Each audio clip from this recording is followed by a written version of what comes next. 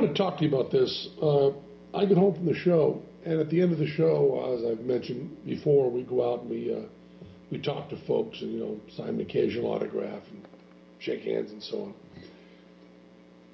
And there was one guy waiting over to the side in the what I call the hover position after I was all done. Big guy, probably about my age. Big guy. And he had been the guy who picks the joke during our psychic comedian section of the show. So he had the props from that in his hand because we'd give those away. He had the joke book and the envelope and the paper and stuff. If you haven't seen the live show, it's not worth explaining. But he had props from the show that we'd given him from the night before. He wasn't the guy that night. And he walked over to me and he said, I was here last night at the show, and I saw the show and I liked it. And he was very complimentary about my use of language and complimentary about, honesty and stuff. He said nice stuff. No reason to go into it. He said nice stuff. And then he said, I brought this for you. And he handed me a Gideon Pocket Edition. I thought it said from the New Testament, but I also thought it was Psalms from the New Testament, right? Or, Psalms from just part of the New Testament. Little book about this big, this thick, He said, I wrote in the front of it, and I wanted you to have this. I'm kind of proselytizing. And then he said, I'm a businessman. I'm sane. I'm not crazy. And he looked me right in the eye and did all of this. And it was really wonderful. I believe he knew that I was an atheist.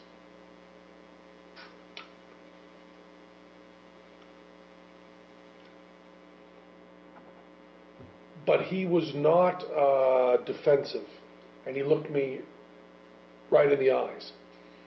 And he was truly complimentary. It wasn't in any way, it didn't seem like empty flattery. He was really kind and nice and sane and looked me in the eyes and talked to me. And then gave me this Bible. And I've always said, that I don't respect people who don't proselytize. I don't respect that at all. If you believe that there's a heaven and hell, and people could be going to hell, or not getting eternal life, or whatever, and you think that, it's not really worth telling them this because it would make it socially awkward. And atheists who think that people shouldn't proselytize, just leave me alone, keep your religion to yourself.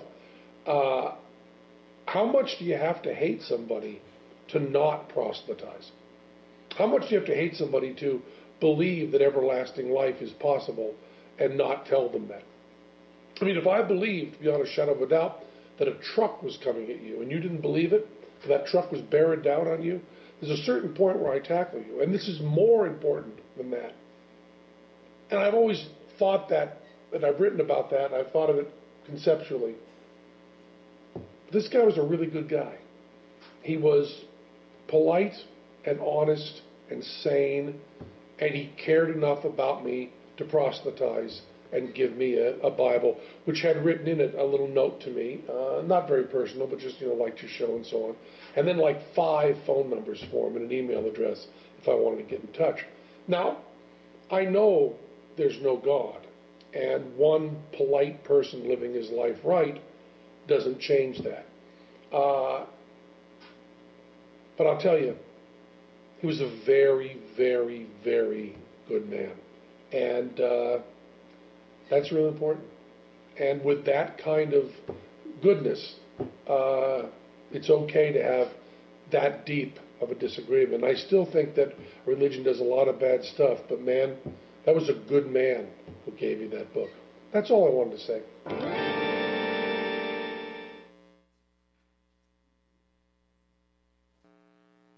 Now, I bet that when you came to church this morning, you weren't expecting to hear a pep talk on evangelism from an atheist.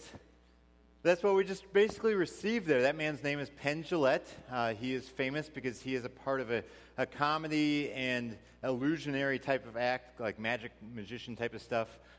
He's part of that called Penn and Teller. And he's basically telling us, you know what, if we really believe that there's a heaven and a hell, if there is a God to whom we should respond, we should tell other people about it. Because it's that important. He says he doesn't respect people who believe something that they say is that important, but then they just keep it to themselves. When we look at the gospel, the good news of what Jesus has accomplished for us through his life, death, and resurrection, we think, you know what, that is the ultimate good news that has ever come to this earth. Because through Jesus, through faith in Jesus, we can have the privilege of reconciliation with God and of true and eternal life. What a privilege that is. And Penn Jillette, this atheist who doesn't really believe this stuff, he's still saying, you know what, if you believe this stuff is true, if you want to live a life of integrity, if you really care about other people, you will get out there and tell them about this truth that you believe. You know what? Jesus, coming from a very different perspective, he's obviously not an atheist, but Jesus is basically telling us the same thing. Because Jesus says, go, make disciples of all nations. Jesus says, just as the Father sent me, so I am sending you. And so we're called to be his representatives, be his ambassadors to this world. The question for us, though, is what does that look like on a practical basis? How do we represent him to the world around us in our daily lives, whether it's in our workplace, in our school, in our neighborhoods, family, friends? What does that look like on a practical basis? Well, I invite you to turn in your Bibles to 1 Peter chapter 3. 1 Peter 3. We're in a series right now that is called Engage. And this series is all about equipping us to engage our ever-changing culture with the never-changing gospel. And today and over the next few weeks, we're shifting gears a little bit in this series to look more practically at what does it look like? What are the practical how-tos if we want to engage people around us with the good news of Jesus Christ? And today we're looking at a passage out of 1 Peter 3. I'm going to pray for us, and then we'll dive into this passage. Lord Jesus, we thank you that you give us the privilege and the calling of representing you to this world. We recognize that you are the way, the truth, and the life, that there is no true life apart from you. And Lord, I pray that you will break through the indifference that we might have, that you will break through the fears that we might have, and that you will work in our lives to give us a conviction, a passion for other people and for you, and that we will grow in our faithfulness of representing you to the world around us in fruitful ways. Please teach us, Lord, today through Scripture, through your Holy Spirit. May we have ears to hear and a heart that's ready to receive and a will that's ready to apply what you have to say to us. And we pray these things in Jesus' name. Amen. So I invite you to follow along in your Bibles as I read 1 Peter chapter 3, beginning in verse 13. Peter writes, "Who is going to harm you if you are eager to do good? But even if you should suffer for doing what is right, you are blessed. Do not fear their threats. Do not be frightened. But in your hearts revere Christ as Lord. Always be prepared to give an answer to everyone who asks you to give the reason for the hope that you have. But do this with gentleness and respect, keeping a clear conscience, so that those who speak maliciously against your good behavior in Christ may be ashamed of their slander." Now, this is a really rich passage. The main thing I want to pull out for us today is the fact that we are called to represent Christ with gentleness and respect. Gentleness and respect should characterize how we interact with people around us in all matters, but particularly when we're seeking to represent Christ. And I want to set the context of what's going on in this passage. First of all, Peter, throughout the book of 1 Peter, is telling us, you know what, Christ followers will receive mockery and persecution. It's just a matter of who we are as Christians in this world. In 1 Peter chapter 2, for instance, Peter is talking about how we are like foreigners and exiles in this world. That this world is not our home.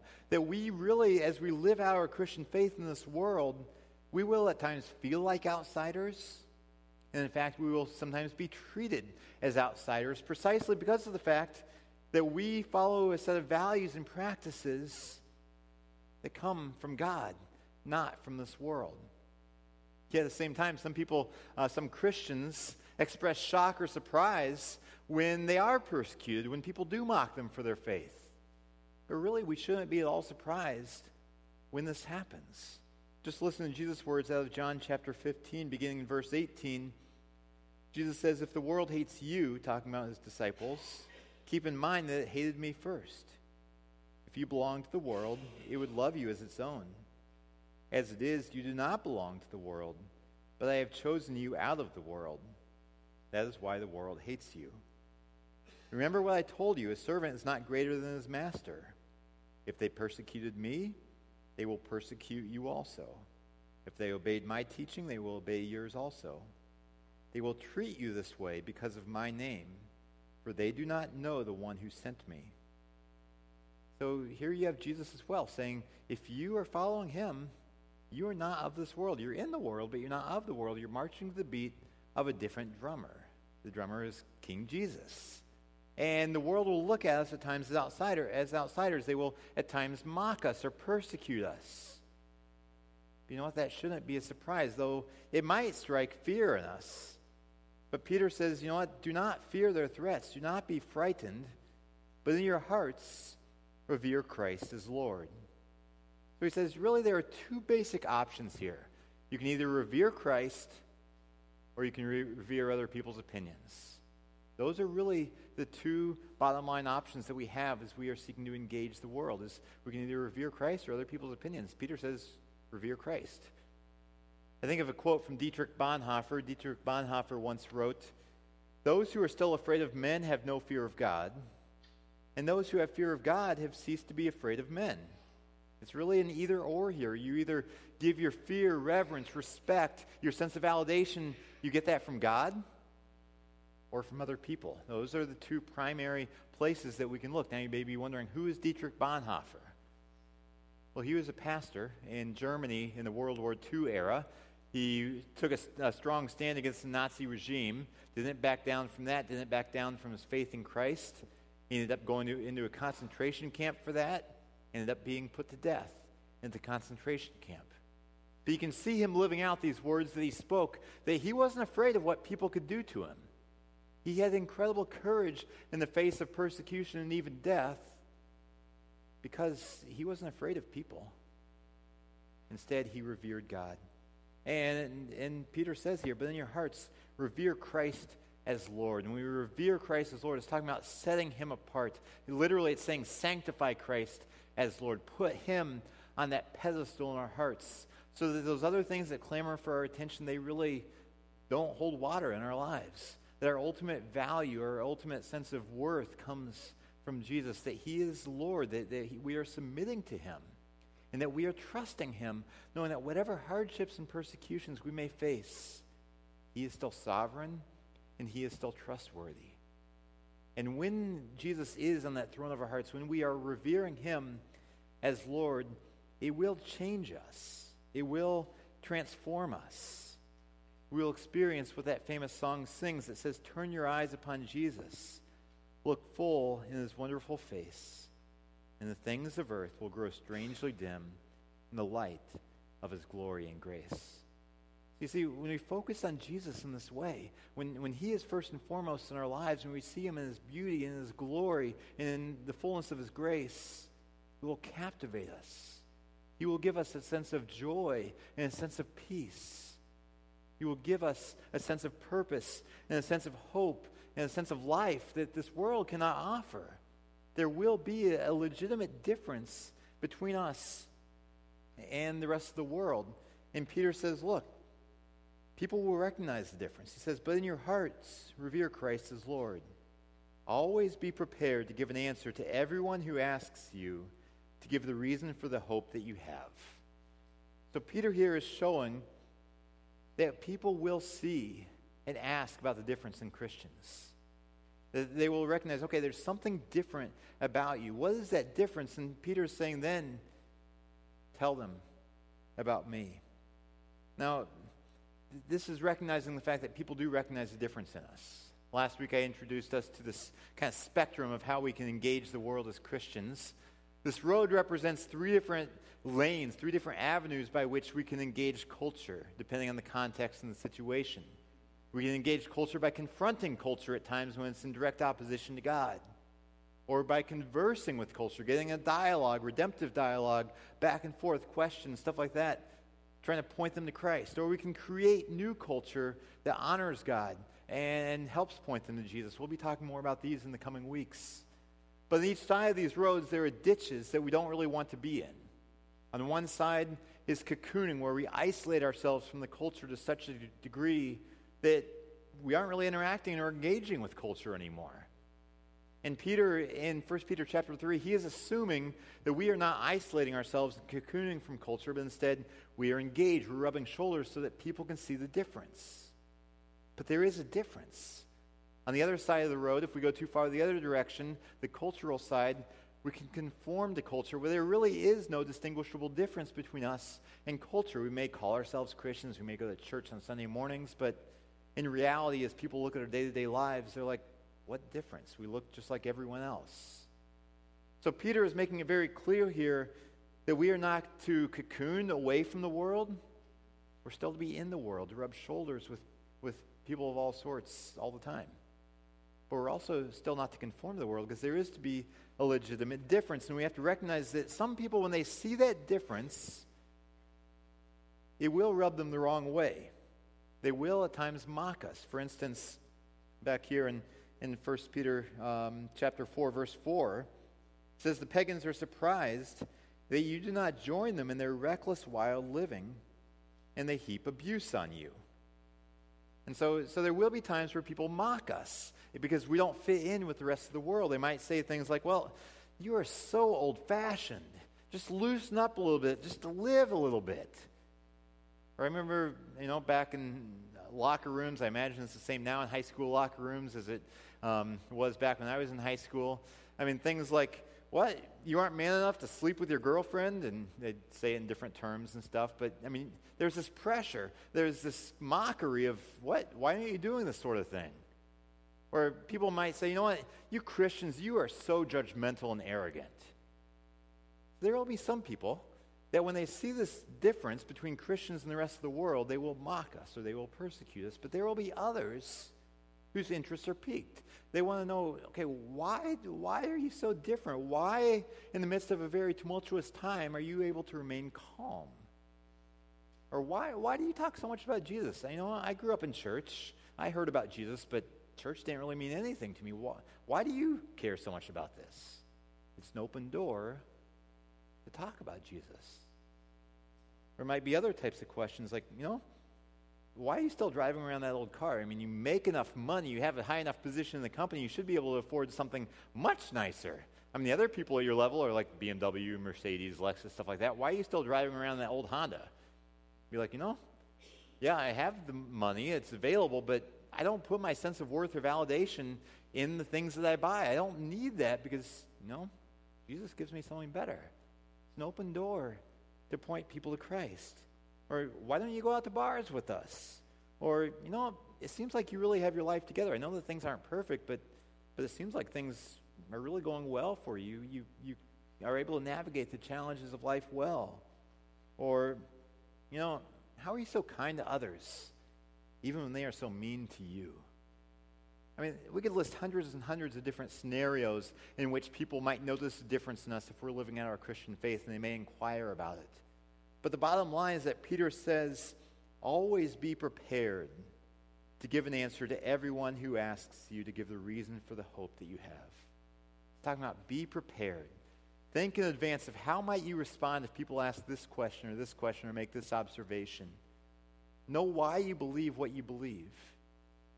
Imagine if sometime this week, your workplace, neighborhood, something like that, someone comes up to you, you've known them for quite a while, you've rubbed shoulders with them, they know that you're a Christian, and they say, I don't get this whole God thing. I guess you'd call me an atheist, but I don't really understand how people can believe in God because of this.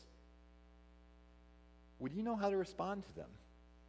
I mean, it's really an open invitation for you to just have a dialogue with them about why you believe in God, but will you be able to dialogue about it more than just, 1 or 2 minutes? More than just saying, I grew up in church and I always was taught that there was a God and the Bible says there's a God, so I believe it. I mean, that might be a starting point. But when people are asking these deep questions that people ask, they're looking for much more than just, well, I believe it because that's what's been told to me down through the years. So the question is, are we prepared to answer the questions that people ask? Are we prepared to point people to why we believe what we believe? Why we have such hope? Why we have such faith in Christ? Are we prepared? One of the greatest or most common classic dreams, bad dreams, is being unprepared. I mean, you think about those dreams, we've probably all had them, about getting on the bus and our shoes are still at home or something worse is still at home. You get to school and realize, man, there's this massive test, and I had no idea it was today. I'm not prepared at all. Everyone else is prepared, but somehow I missed the memo. Or how about this one? You're dreaming you're in college. You get to near the end of the college semester and suddenly realize there was this class that you were registered for, but you completely forgot to go to class. I mean, I have this dream still on a recurring basis. And I mean, it freaks you out. You are so happy to wake up and realize that dream is not reality. You know, you have dreams about your job as well. I'm a pastor, so I dream about pastor-type stuff. I have dreams on a periodic basis that Sunday morning comes, and I've completely forgotten to prepare for my sermon. But actually, it's usually more significant than that, because that would be a relatively simple thing to figure out. I mean, not super easy, but I could figure that one out. My issues, which I even had a dream like this last night, is I can't find the sanctuary. And then those times in other dreams where I can find it, I mean, it's a strange looking place. I mean, I can't even put it into words what that place looks like. But it's just strange. Last night my dream was about the AV system isn't working. Oh, it's maybe a real nightmare at times. But you know, we have these nightmares. We want to be prepared. And it's a terrible dream or a terrible reality at times when we are unprepared for something. And Peter is saying, be prepared. Imagine that you are on a football team. And the coach looks over to you and says, okay, go out there. You get out on the field, run this play. And you desperately want to go out there and be able to run the play and make a difference. But you know what? You're over here in street clothes. You can't go out there and run the play. You aren't ready for it. You want to make a difference, but you're unprepared. But Peter here in this passage calls us, always be prepared to give an answer to everyone who asks you for the reason for the hope that you have. He's saying, be ready. Get out on that field and be ready to go, ready to run the plays. Yet he does give one quick warning here. He says, but do this with gentleness and respect.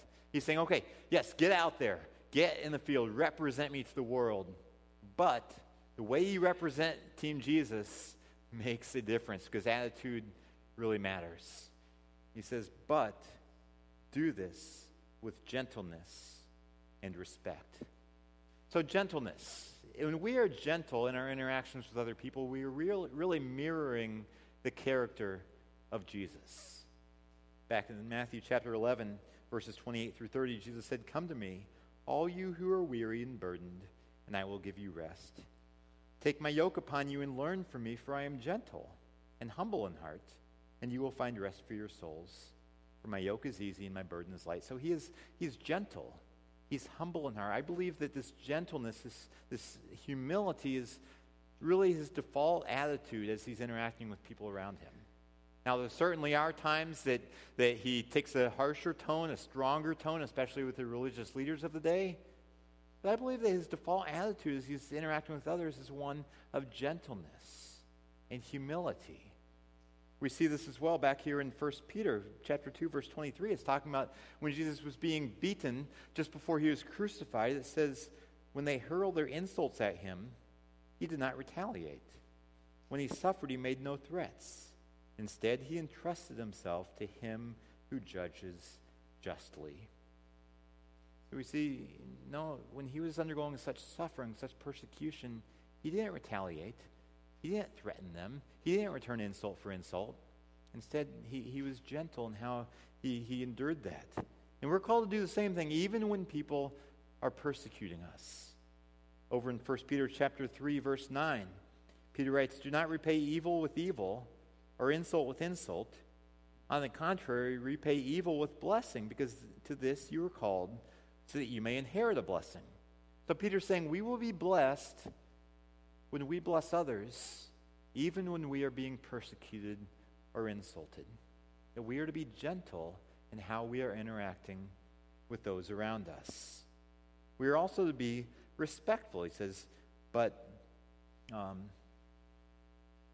do so with gentleness and respect. Respect is communicated in a wide variety of ways. It can be in our tone of voice. It can be in how do we respond to people's objections or challenges or doubts. Do we take them seriously, which communicates respect? Or we just kind of blow them off and not really pay attention to them? Respect is shown by whether or not we ask questions, whether or not we're legitimately listening to them, whether or not we are treating others the ways we would want to be treated. Now, some people, especially some Christians, might say, well, some of these people, they aren't really worthy of respect. I mean, they are in error. They are sinners who deserve eternal damnation if they don't repent. Some Christians would have this attitude towards the people around them, but I would ask, if you treat other people with rudeness, with arrogance, with disrespect, why do you expect them to respect you and your views about Jesus? Why would they want to follow the Jesus that you say is so great if you're treating them rudely or indifferently?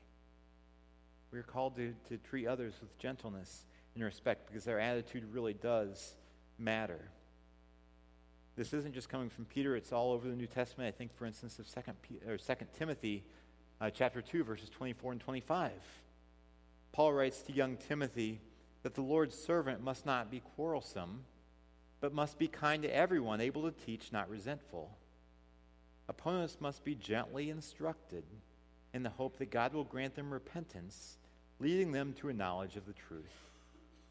So we see that even when people push back on us, our call is not to be quarrelsome, because you aren't going to argue anyone into the kingdom of God. When we get argumentative with people, what ends up happening is walls go up, you're kind of firing mortars back at each other, you're arguing, but people's hearts get hard in that point. We want to keep that line of communication open. And so Paul says opponents must be gently instructed. You hear that? Gently instructed. Should be kind to everyone, not resentful. And that as we do so, our prayer is that God will grant them repentance, leading them to a knowledge of the truth. Now, one of the primary reasons why we should respect the people around us is that everyone, regardless of their background, regardless of the messiness of their lives, everyone is a human being created in the image of God. And that gives people an inherent sense of dignity that we should respect. Even if we deeply disagree with them, there should still be a respect for them as people, to hear them out, to treat them gently and caringly. I think of Jesus. John chapter 4, he's interacting with a Samaritan woman who just has a messy background. I mean, odds are good that she was a bit of a social outcast. I mean, she definitely was following some false religion. On top of that, she was a woman, which in that society, women are treated with this inherent sense of disrespect. But you look how Jesus treated her, with significant respect, with significant gentleness. He's engaging her in a back and forth dialogue. They are conversing. He is engaging with her in a redemptive manner. And because he's built that bridge of respect and trust and gentleness, the gospel is able to flow over that bridge. She ends up coming to faith in Christ. And on top of that, because of that, her influence then a significant portion of her town comes to faith in Christ. All because there's been a bridge of trust that has been built through gentleness, through respect, through grace. And the gospel flows best over the bridge of those types of relationships. Now again, we have the question of, if we don't respect others, why should we expect them to respect us or to respect the Jesus who we say is so great? One of my other favorite passages on this type of topic is out of Colossians chapter 4, verses 5 and 6. It says, be wise, as Paul's speaking, he says, be wise in the way you act toward outsiders. Make the most of every opportunity. Let your conversation be always full of grace, seasoned with salt, so you may know how to answer everyone. Be full of grace, seasoned with salt. Speak wisely, so that you may know how to answer everyone. So grace, respect, trust, care, gentleness. These are to be characteristics of how we interact with the people around us. I want to give us a actual literal image, a metaphor for understanding how this works in our conversations with people around us. It's an image that comes from a Christian pastor or a Christian author named Charles Stromer. His name is not that important, but I just want to make it clear. I didn't invent this, but I think it's been very helpful to me for many, many years. It's the image of a warship and a submarine. And these are kind of an opposite teams, opposite categories here. They aren't allies. They're more of enemies, sort of. And in this image, this metaphor, the warship represents a Christian. And in this image, the submarine represents a non-Christian. And if you have this warship, this destroyer, coming in to the submarine that's up on the surface of the water, sometimes submarines are up on the surface. If this battleship or this destroyer or warship comes in with guns blazing, what's the submarine going to do? It's going to go down. It's going to dive down. It's either going to hide, do evasive maneuvers, or it's going to start firing back. That's what is going to happen. And when that happens in this metaphor, if a non-Christian dives below the surface, starts firing back, or just kind of stonewalls you, if they close off their heart, close off their ears, they may still physically be present in the conversation, but mentally and emotionally, they have disengaged. They are no longer really processing what is being discussed. And so our goal as Christians in conversations, especially on you look at those three different aspects of engaging culture, on the conversing aspect of it, the goal is to keep them up on the surface so that we can have a redemptive dialogue with them, answering questions, discussing doubts, pointing to why we believe in Jesus. But the goal is to keep them up on the surface. And to do this, we have to be very aware of nonverbal cues. Maybe it's things like body language.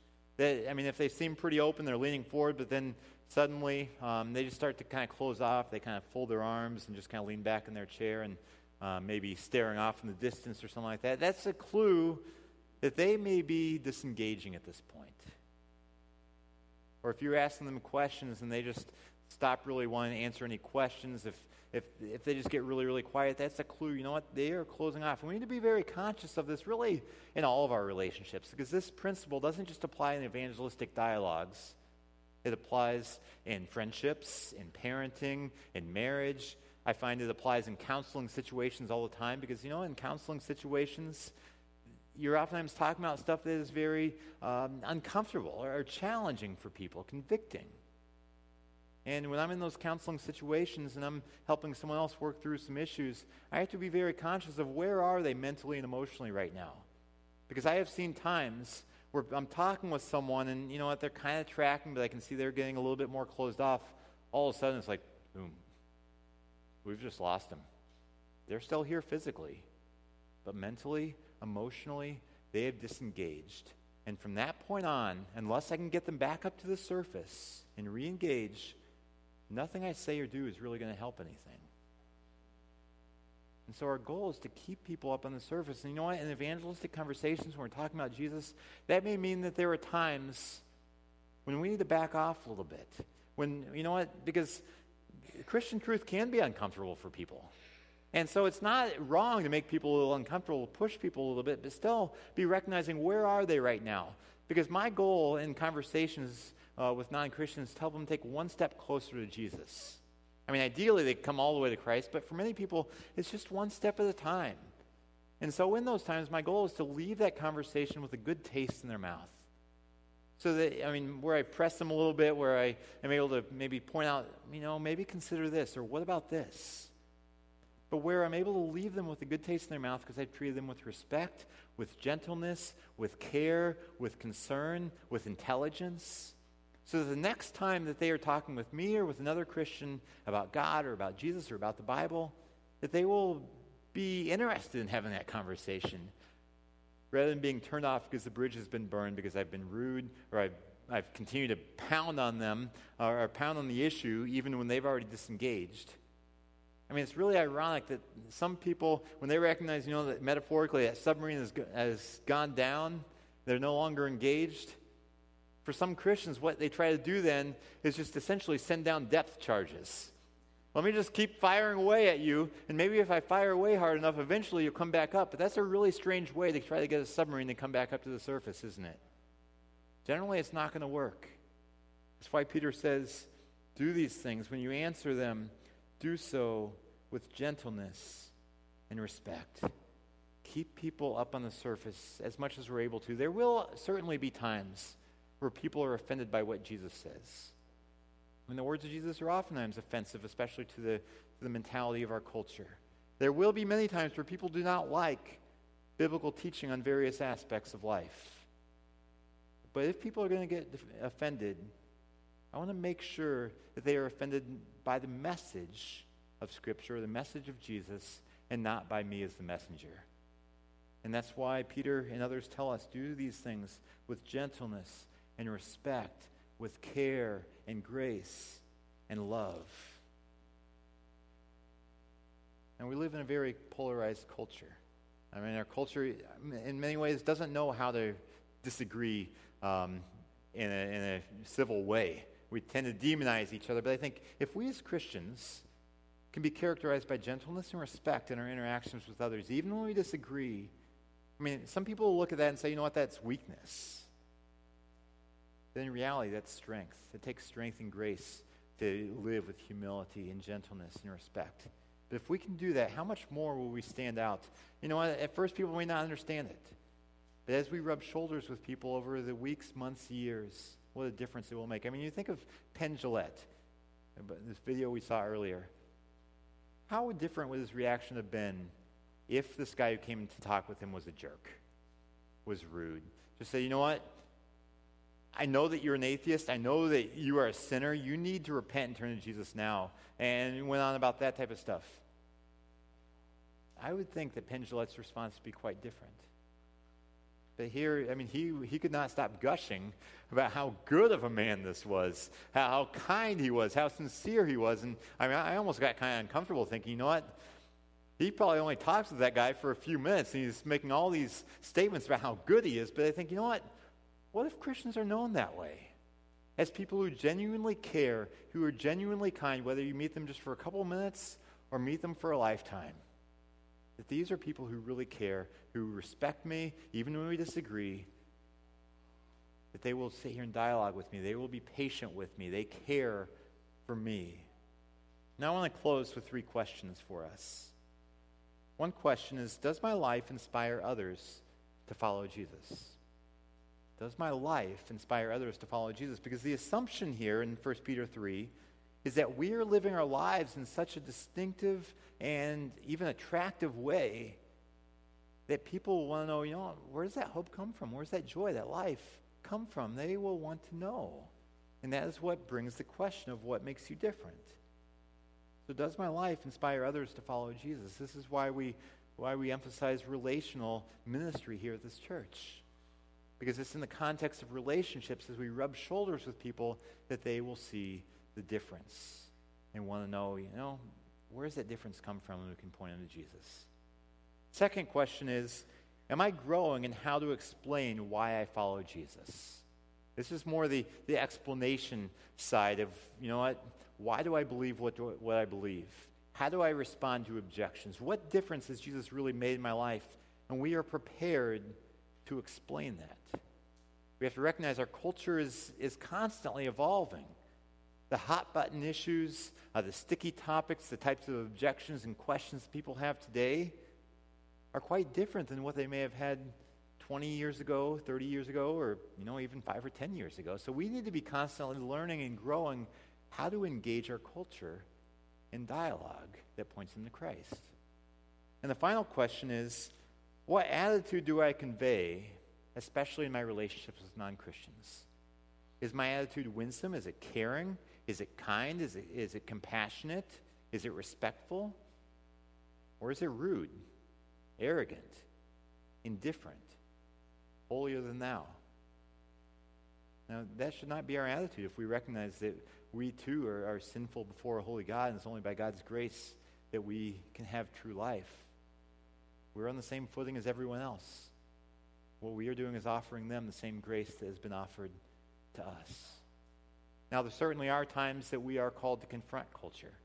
We will be talking about that in the future. I mean, there's times to take on that prophetic role of proclaiming, you know what, this is out of bounds. This is not right. But I also think of Paul's words to Timothy in 2 Timothy 4. Do the work of an evangelist. An evangelist seeks to build bridges across which the gospel can flow. Now, there are some people in our culture who have that gift of evangelism. They can see people coming to faith in Christ all the time. But you look at Timothy.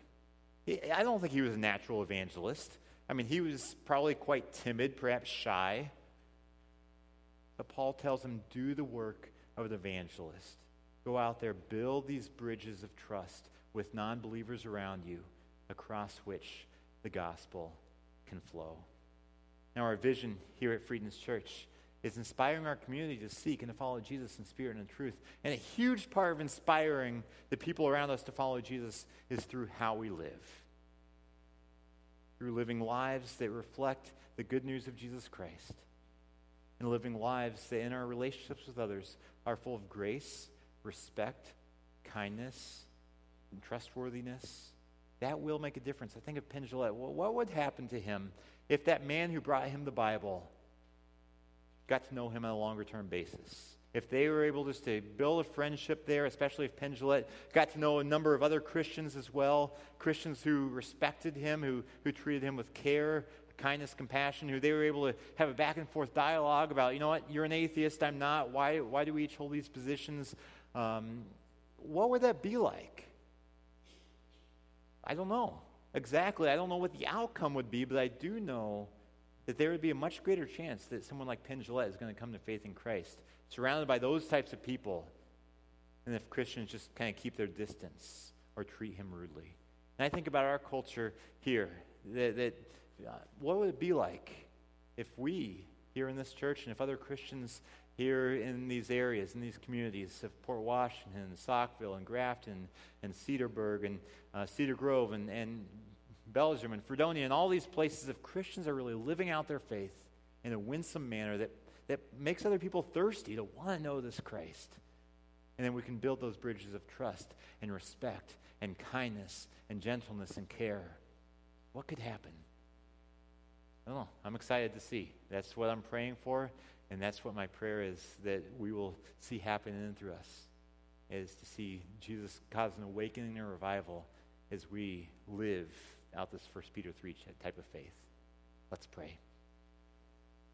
Lord Jesus, we are thankful that we get the calling to be your ambassadors. Lord, it is easy to be indifferent or to be arrogant, at times to be rude or just to be frustrated, Lord, with what's going on in our culture or when we interact with people around us. But Lord, I pray that you will give us a gentleness, that you will give us a respect for people around us, that you will give us the passion, the motivation to intentionally build redemptive relationships with those around us. And that in the coming months and years, that you will work through the Christian communities in our neighborhoods, whether it's Friedens, whether it's other churches in the area, that we will all be working together to represent you faithfully. And in the process, that we'll see more and more people coming to know Jesus. And we pray these things in his name. Amen.